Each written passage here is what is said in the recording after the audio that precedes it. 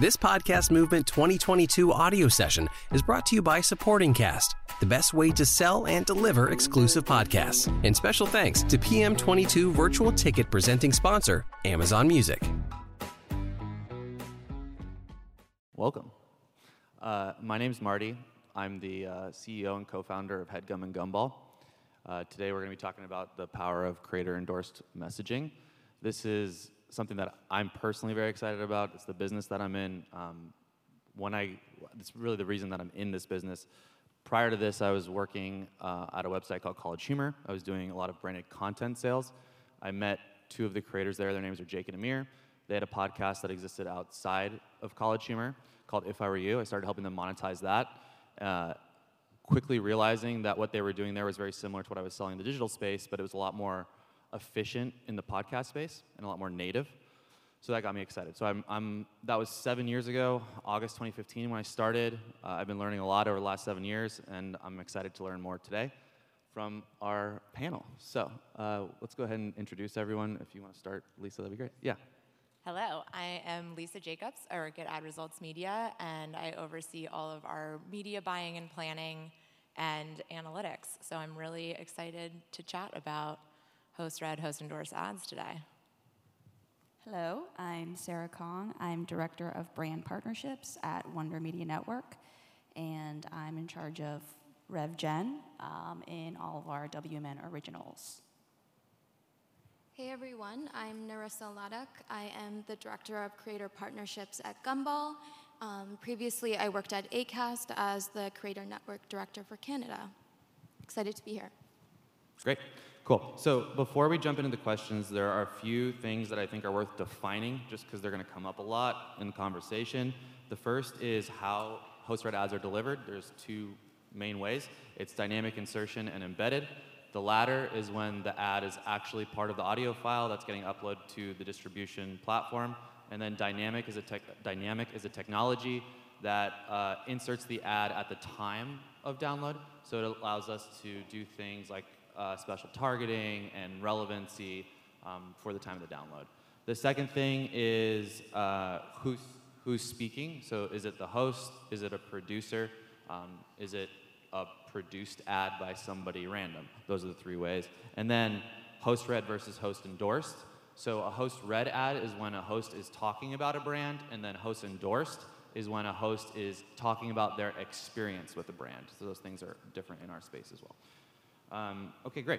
So the first question is actually for everyone. We can start with Lisa. But of all the ad types available to podcasters, what format do you prefer and why? Produced programmatic ads. I'm just messing with you. Okay. Yeah, I saw your face. I wanted to just see Let's change the title. I wanted to see your face. So obviously host endorsed. That's why we're on this panel, right? Couple of things. Like, this is where podcasts came from. Like, this is back to our origins. It's why podcasts work so well. The hosts and their audience have a special connection. When you're listening, you feel like the host is a friend that's talking in your ears whenever you're doing laundry, dishes, anything that you need some sort of entertainment. And that's what lends itself so well to the host endorsement. If you already have the trust of an audience as a host and you genuinely like a product and give that ad read, that's going to work better than anything else. Not to say there's not space for other types of ad reads in the space, but that's what's going to really break through and resonate with the audience. Fully agree. Sarah? I fully agree. I was going to say no ads, just to make everything controversial here. No, so definitely host-read ads, and to kind of dovetail on that, I was talking to some partners earlier today, and it's interesting that in the age and the era we live in right now, where we're in an influencer economy, everyone is trying to be an influencer, we're actually still trying to convince the world that host-read ads are actually more effective. And it's if you were following TikTok or Instagram, you know that you're following these folks because you trust them and you believe in them, and what they're saying is coming from a genuine place. And that's exactly what we're doing in the podcast space with host-read ads. So it's maybe we're preaching to the crowd here. I don't know exactly who's here, but definitely host-read ads are the way to go. I fully agree with my fellow panelists. I believe that the host-read ad is a very powerful format of advertising. To top up on what Lisa said, I think the relationship between the listener and the podcaster is so special.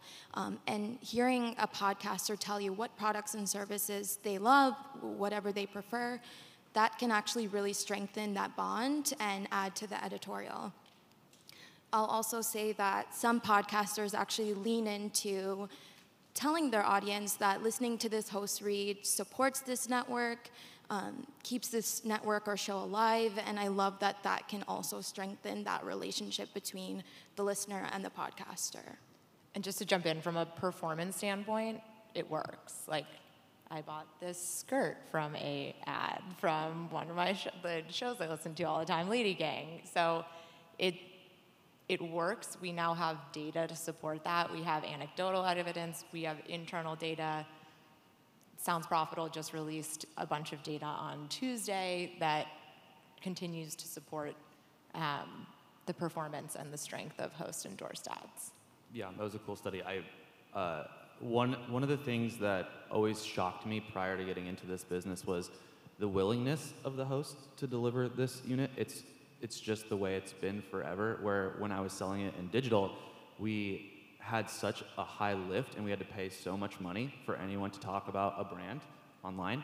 And here, people are so willing to do it, and they're all very good at it because this relationship that they have between them and their audience, who knows and loves and trusts them, there really isn't a more powerful way to communicate your brand messaging and really get people to convert to buy skirts and etc. So I also bought my shoes from an ad. I picked this outfit very intentionally. I think we're done. Yeah. Panel's over. You're all convinced, right? Cool. The second question is for Sarah specifically. As the director of brand partnerships, how are you pitching advertising options to partners, and how do these pitches differ based on what you're selling? So Wonder Media Network's a little bit of an outlier in this space still. Most of our partnerships are sold as flat fee, larger integrative sponsorships, because that's how we like to work with brands. We only have one, maybe two shows right now that we do sell on a CPM basis. So the conversations are definitely different based on who we're talking to. For example, if we're talking to ad results, it's very different than if I'm going to brand direct, or if I'm going to agencies like, the MediaComs of the world. The way I like to present podcast advertising to brands is, a lot of times advertisers are a little bit late to the game, and then they like to think that they're, first movers, but they're already 5 years behind. And so when the experience economy was really taking off and all the brands were doing their pop-up experiences and everything was about experiential, it took about 5 years for brands to really get into that space and then invest in it. And now everyone's doing it. But I would say probably even from a few years ago, I was going to brands and telling them that podcasting, digital advertising, is really the experiential economy in the digital space, and to think about it that way. And it's not even just, a one-time pop-up experience. This experience in the digital space a lot of times lives in perpetuity, at least the way that we sell, because we do sell embedded, baked-in campaigns for all of our shows at the moment. So we're a little bit of an outlier based on, I think, maybe a lot of the ways that traditional podcasts and networks sell, but that's how we do it. It's been a few years since I've been actively selling in this space, and I'm curious, back a couple years ago, it was challenging when talking to digital agencies about podcasting because it felt like they didn't understand what bucket to put that dollar spend in. 100%. And so we relied on teams who understood podcasting, like ad results, to be more reliable in that space. I'm wondering how when you're facing that challenge, who are you trying to convince, and how do you find the right people? That's a daily battle. Every day I try to think about, this is what keeps me up at night. A lot of times you're also working with people, I won't say dealing, you're working with people who don't necessarily understand the space still, right? And so if I'm talking to some agencies, they just don't understand necessarily how podcasts work. So the way I kind of approach it is starting at a base where they already know. So they know what the experience economy is, they know experiential. And now, how do you build that holistic sponsorship in the digital space? And I kind of take them step by step based on that to kind of make them understand that in terms that's familiar to them and that they're able to talk to their clients and get more buy-in. Because a lot of the times, half the battle is just getting to the brand to get them excited. You need to get buy-in from the agency. But obviously, like working with Ad Results is great because they understand and they believe in the vision. And did I answer that? Yeah, I think so. Can I ask a question? Yeah, absolutely. We're going off script here.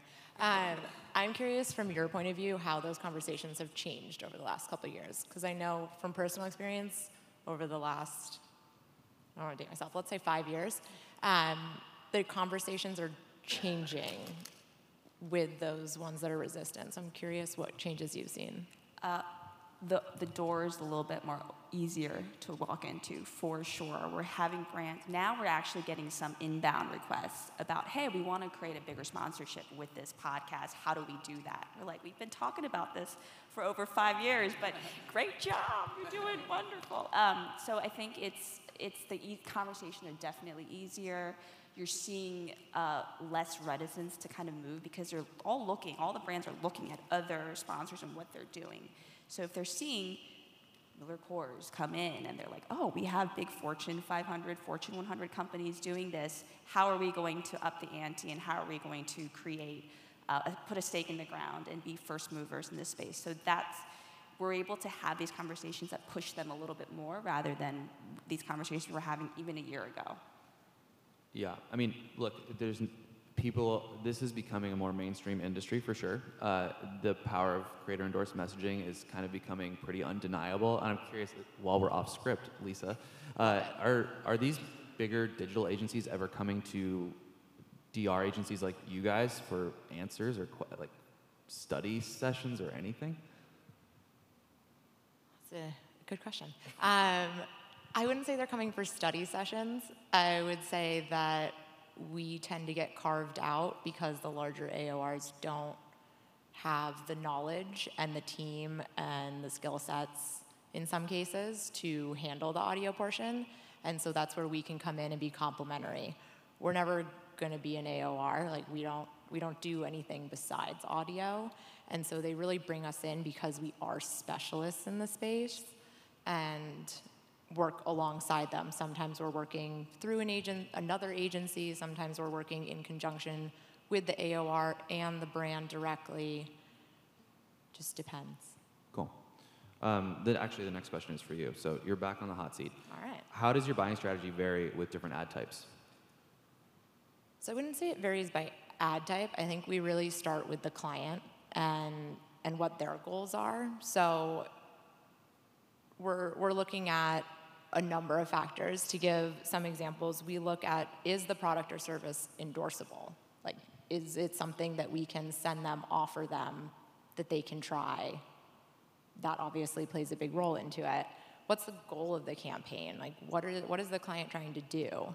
And what's the longevity of the campaign? Is it, we want to be on Black Friday through Cyber Monday, and only that time because we have a very specific offer and then we don't want it anywhere?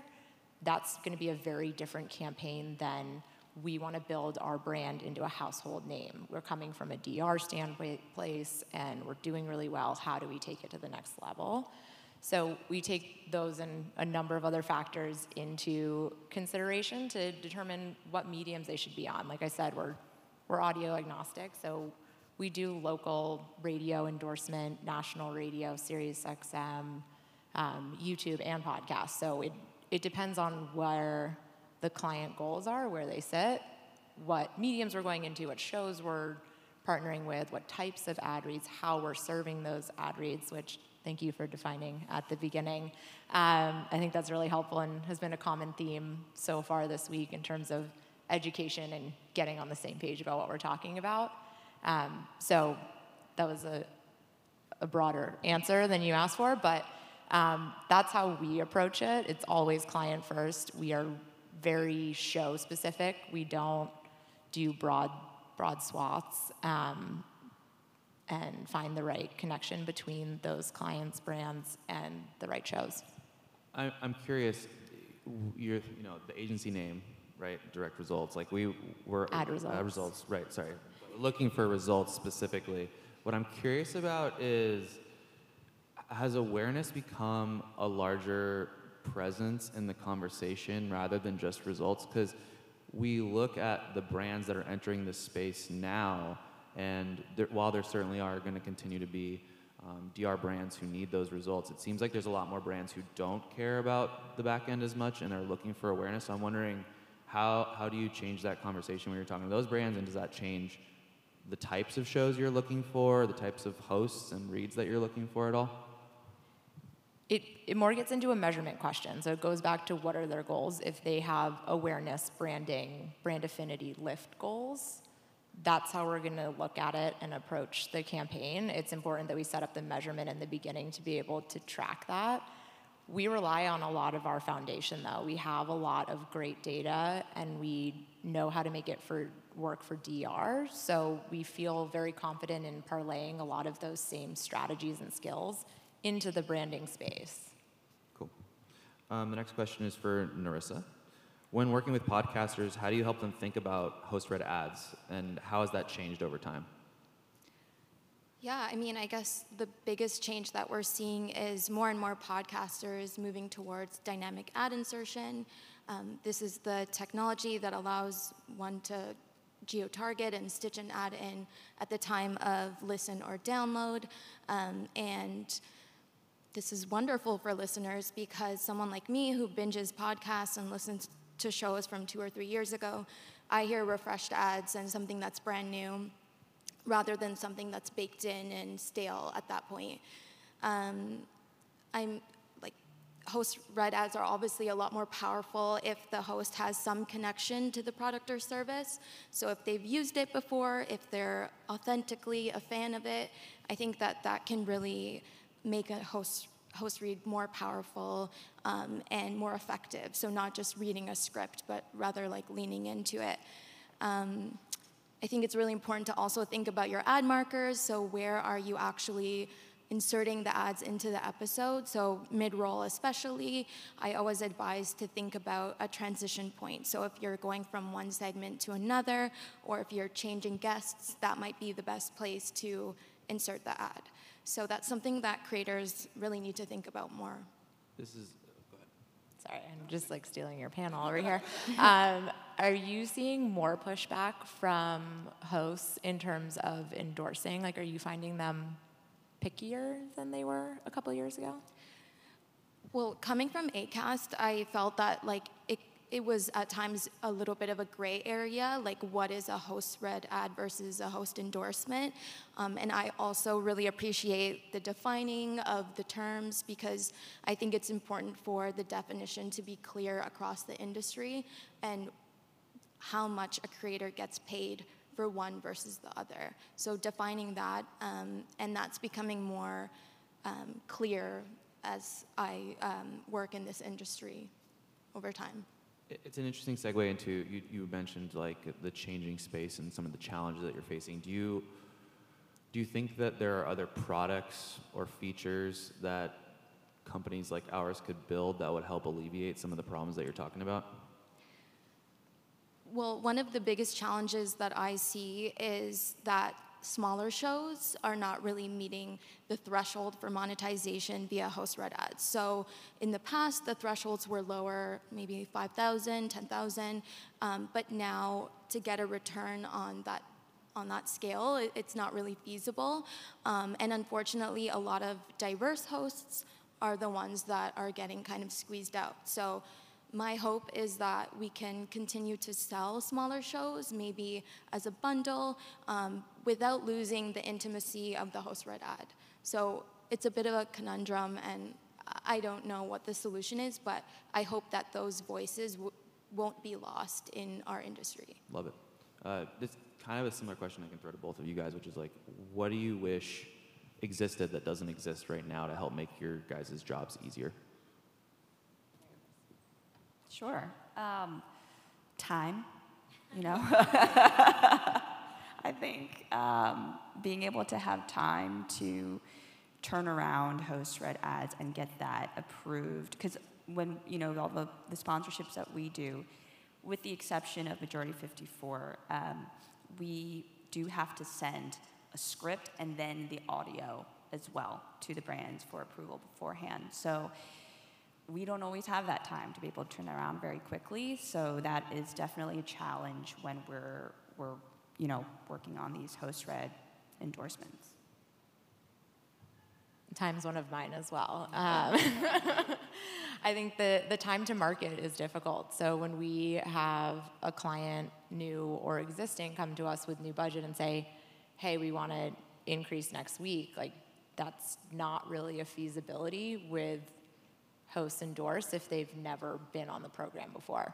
We have to ship them the product, get them a login to the service, have them try it, have an onboarding call, and then they can actually do the read. So it takes time, and so yeah, I mean, I wish there was always more time. Do you want my other grievances? Yeah. All of them. So it's not really a grievance, it's a challenge in the space. It's unregulated.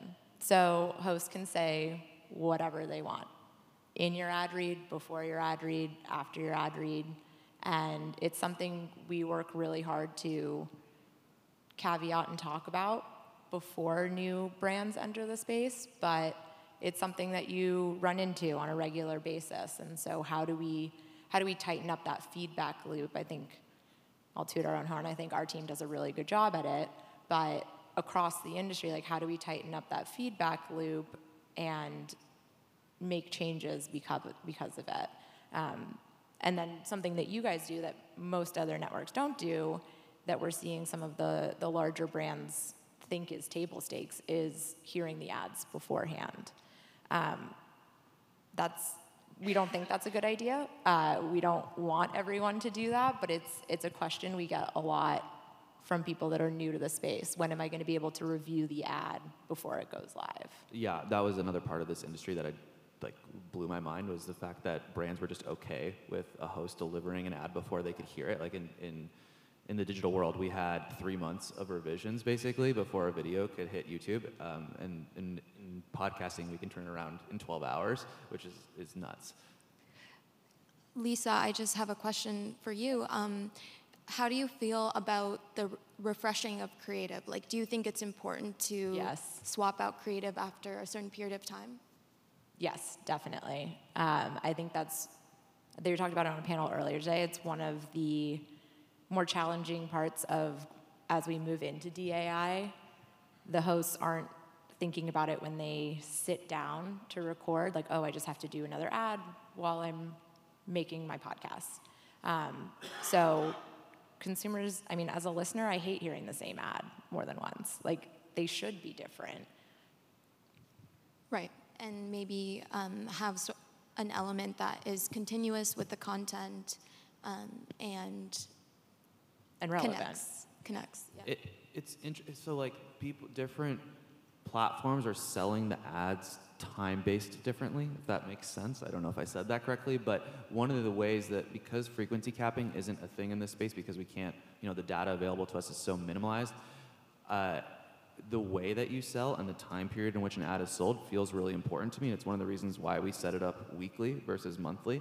It's to try and avoid that exact issue that you're talking about with just barraging somebody with multiple of the same ad. But then you run into the issue if you binge listen to a show, even within the week, you're going to hear the same ad a ton of times. And that problem feels somewhat unavoidable right now. And so that is something that I would love to try and figure out. It feels like the data part of it is just the tricky part. Yeah, it's like Hulu, however many years ago, when you would just have the same ad 4 times in a row. But see, they have the data. They're just... Now they do. Yeah. Did you want to add something? Oh, I was just going to say that hearing the same ad actually hurts the most loyal listeners because you're just binging and... Yeah. Leads to a lot of skipping, I imagine. The last question that I wanted to throw to you guys is, I'm sure a lot of people here who are thinking of creator-endorsed messaging probably are looking for examples of who does it well and why they do it well. So maybe we can go down the line, and if you have anybody in mind who you know that does a really good job of this, people at home and online and in the room can go listen to some of their ads so they have a reference point to what's good. You absolutely. We were actually talking about this last night. Conan O'Brien just did an amazing spot for Solo Stove, which is an outdoor fire pit, for those who don't know. And he did a video component with it, so it kind of goes along the trends of what we've been talking about all week with moving into video. But it goes back to the host truly enjoying the product. That comes through in the read. It comes through in video, it comes through in audio. You can tell if you are a consistent listener to a show if the host actually uses and likes the product, and if they don't and they're just phoning it in. I hate to say the same answer, but I was also going to say Conan. Maybe I should have We should have spoken coordinated first. before. Yeah. But for a couple of other different reasons too. I mean, they had a whole episode come out earlier this year that was just ads, and it was part of the reason they did that was because the listeners outside of the U.S. were not getting served these ads, and so they were able to create like the best of series with just ads. I mean, I listened to the entire thing, and they're just ads, but the reason why it worked, and Conan is a different example because he's so good at being the trio of them, really, when they're doing these ads. Comedy, I think, is a really powerful tool to be able to get the message across. But even if we certainly know that he doesn't use the product or cares about it, we want to listen to the ad. And I think as a listener, for me personally, to be able to hear a brand that allows a creator to give give them freedom to be able to read the ad the way they want to, the way they know that their listeners will engage, actually makes the brand more palatable to me, rather than hearing ads where you just have, honestly 45 seconds of CTA where you have to read this verbatim. That is more of a turnoff for me. Even if the host uses that product and endorses it, for me, I'm thinking about it, maybe it's because I'm just working in the advertising space, but I'm always thinking about it from the brand side and those conversations that they're having. And I understand there's legalities and they have to be stringent on certain things, but it really does ring loud and true, I think, especially in podcasting, when listeners can hear that the creators or the hosts have the freedom to be able to deliver the ads. And it establishes a trust that they have with the host as well. So I think Conan does a great job of it. Do you have another answer besides Conan? Yes. So I recently joined the team at Gumball /HeadGum, and I was doing my homework, so I was binging a show called Dead Eyes. If you don't know it, it's wonderful. It's hosted by Connor Ratliff, who is an actor, and 22 years ago he was fired by Tom Hanks, who said he has dead eyes. So every episode kind of is like this psychological, just breakdown of the situation, and he talks to various people, and his ad reads are so quirky and fun because they all connect back to Tom Hanks, and he makes these weird connections. So it's not that he's so passionate about the product, but it's the delivery, similar to Conan, that really is fun, and when I heard them, they make me laugh. So I think it's effective.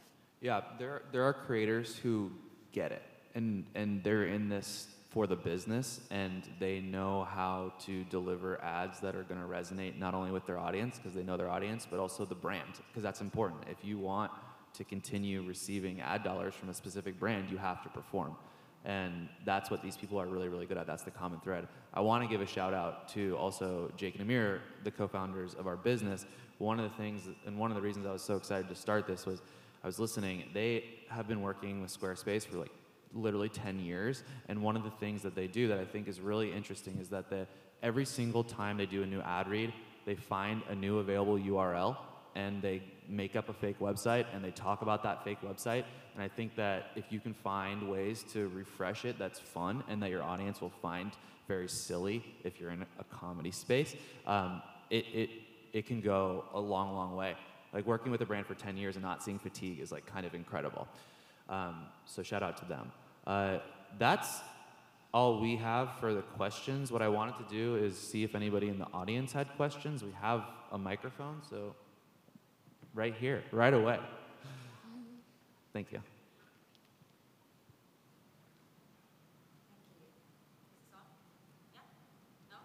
Can you hear me? Okay, Now perfect. Hi guys, thank you for a great conversation. I have a question. So you sort of talked a little bit about how much brands actually understand working with podcast host reads. You're trying to get them to do something, and 5 years later, they're like, we're ready. So my question, and I'm in the podcast advertising space as well, and so something that we see from the brands is kind of the lack of education. They don't really fully understand. They all want to try it out, but then they're very hesitant. And it's not, I don't think that they have this hesitation towards anything else. Like they go work with influencers, Facebook ads, take my money, Google, take my money, everybody take my money. But when it comes to podcast advertising, it's like, oh, and how this works, I'm willing to think about it. And then they might try out for a little bit. And they're like, well, this show didn't actually give us an ROI after 2 episodes, so I think podcasting is not for us. And so my question to you guys is, do you have sort of thoughts and ideas on how we, just even as an industry, can help educate brands better, what we can do to give them tools and enough information for them to be comfortable giving their money to the podcasters the same way they are now doing to the big tech? I can kind of jump in from my end. If we had the silver bullet, I wish we knew, I wish we knew how we can do a better job of educating. I think a lot of it is just time and being able to intelligibly talk about brands along that same, in that company, right, that they belong to, and tell them how other brands are also moving in the space. I think it's really, what I love about the podcasting industry is, at least at Wonder Media Network, we have a lot of flexibility to be able to work with the partner and say, let's be co-collaborators on this. We want you to also have a say in the creative process, and we bring them on very early. And we'll even have meetings with the production team, with editorial, and just so that they feel like, oh, this is a different space than I would get, doing something else. So I think being able to differentiate the medium as like a very creator-friendly and brand-friendly, and we'll do what we can to make sure that your message is getting across. I think having that customizability and bespoke lens for us has been really helpful in having these conversations with brands. I would say it's a lot of conversations. It's a lot of education. It's understanding where the brand is hesitant. Is it what we were talking about earlier, that they can't listen to the ad first? Is it, how do I measure it? What do I compare it to? Like, you have to be curious about where they are, what other mediums they're in. How can you say, oh, we're like influencers in this way, but we're more similar to digital in this way, and try to find a common language with them to get them across that finish line. But I wish there was one answer for all of them, but it's going to depend where their hang-up is. Just from the creator partnerships, on the creator partnership side, I think test campaigns are really interesting. So maybe, offering a discount if you book a certain number of campaigns as a way for a brand to really test and see what shows are converting or increasing awareness, I think have worked for Gumball and other spaces. So one kind of tactic, I guess, that we've also been employing is, at least for us, when we're working with these bigger brands and larger sponsorships, a lot of times I look at what they're doing, how they're advertising in other mediums, in other spaces, and I want to show them that we can be a partner to that. So even with the creative that we're building and the crafting of the scripts, what you're doing here on this side will drive traffic to that. Like, we want to help you. We want to create and be a part of this 360 campaign that's going to yield ROI, right, for this other campaign that's also going to make you look good internally. So I think finding ways to buttress what they're doing elsewhere has been a successful conversation starter for us. Time, right? Think about the internet. Like, when it first was a thing that people were spending money in, it was only DR business because big brands were afraid. They didn't understand. And now it's all big brands. And this trend is happening in podcasting, and it will continue to slowly happen. That's why I was asking about awareness earlier. The other thing is the conversation, like multiple conversations part, is real. And we have a deck for every different type of conversation. The first conversation is an education deck. Second conversation is a sales deck. Third conversation is a conversion deck. It depends on where you are along that funnel of converting the conversation. Any other questions we want to? Yeah. Hi. So we're obviously talking a lot about host-read ads and endorsements, and I'm in sales. If I could sell host-read ads all day, every day, I would. But as we know, a lot of shows don't offer host-read, and they go to voice talent. So voice talent ads don't have a great reputation in the industry right now, but I'm just curious to hear your all's thoughts on how you assess voice talent across really popular shows, like a Brene Brown is an example. A huge show, huge voice, but she refuses to do host-read ads. This study that got published on Tuesday should be widely available, I think, to everyone. Sounds profitable, put it out, and it's worth taking a look at. The results showed very minor performance decreases from producer-read ads versus host-read ads. I mean, host-read ads still performed better, and they will continue to do so because of the connection with the audience. But it's a fact that you can lean into if you need to and use that deck. I think it's like a great resource for that specifically. With a couple caveats. Always caveats.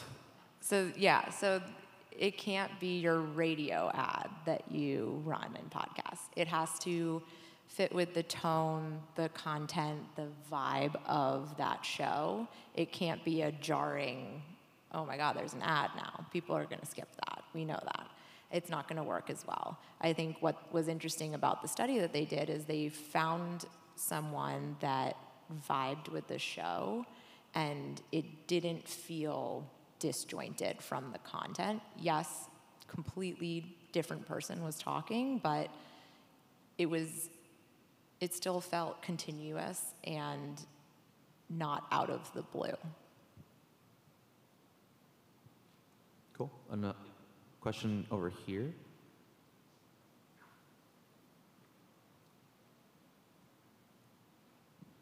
Hi, I'm Heather Cook with That Sounds Fun Network, and I work in our advertising. And as some of you mentioned, as we're going more into that DAI world, where historically a lot of us have done more of those baked-in embedded ads, have you noticed a decrease in performance, especially as you're doing host-read? It's very hard sometimes to carry that same tone episodically when you are doing it, over a certain frequency.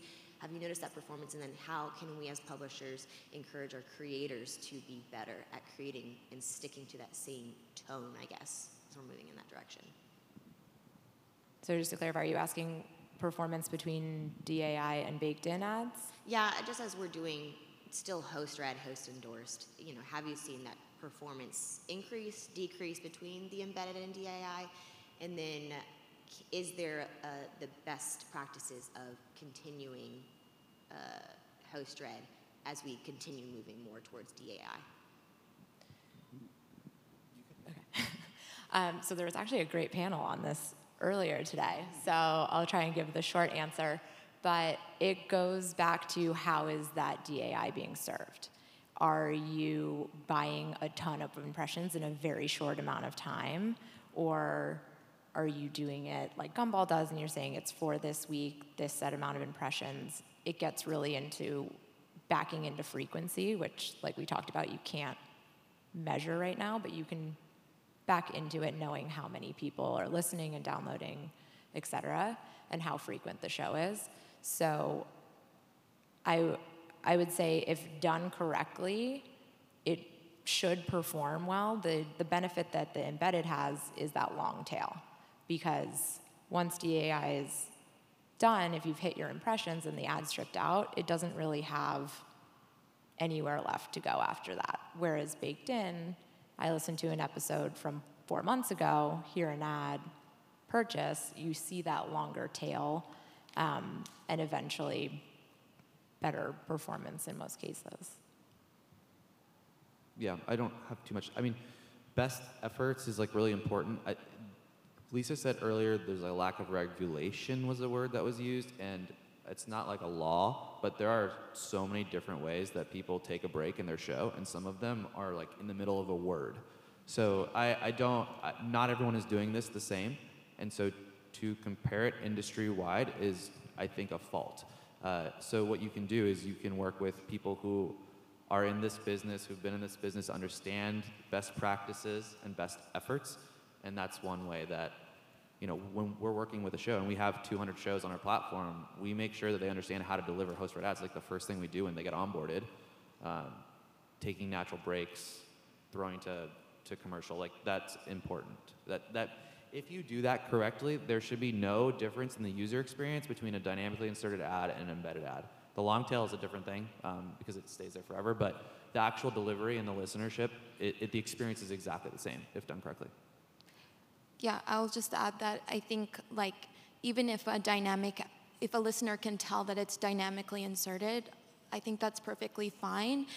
But obviously you want the audio levels to be similar, the tone, the language, the type of content that you're delivering in an ad should match the rest of the show. So I don't think listeners get turned off by dynamic unless there's something completely off with how it's produced. I think just rule of thumb, what would you like to listen to? How was your experience enjoyable? And always kind of looking back to that is, if I'm okay with this, and I think there's other people who also agree, and if, I don't think anyone's really like, oh, that was really jarring, I really like that, Well, we have 30 seconds left, and before we leave, I wanted to say thank you to everyone on the panel and give you guys an opportunity to plug anything that you wanted to. So starting with Lisa, is there anything you want to plug? Ad Results Media. Come talk to us. Sarah? There is another panel I'm moderating later today at 4:30 in this room, and it's a conversation between Majority 54 hosts and Athletic Greens about sustaining long-lasting podcast sponsorships. And also, sorry, I'm taking a lot of time. We are hiring on the sales team, so if anyone is interested, come find me. Nerissa? I will plug the Gumball.fm blog, which has a few posts about host-read 101s, like how to create a good host-read ad. Shout out Kayla, but yeah. Cool. Thank you. you. Thank you, everyone. Thank you for the questions, and thank you to everyone up here. Thank you.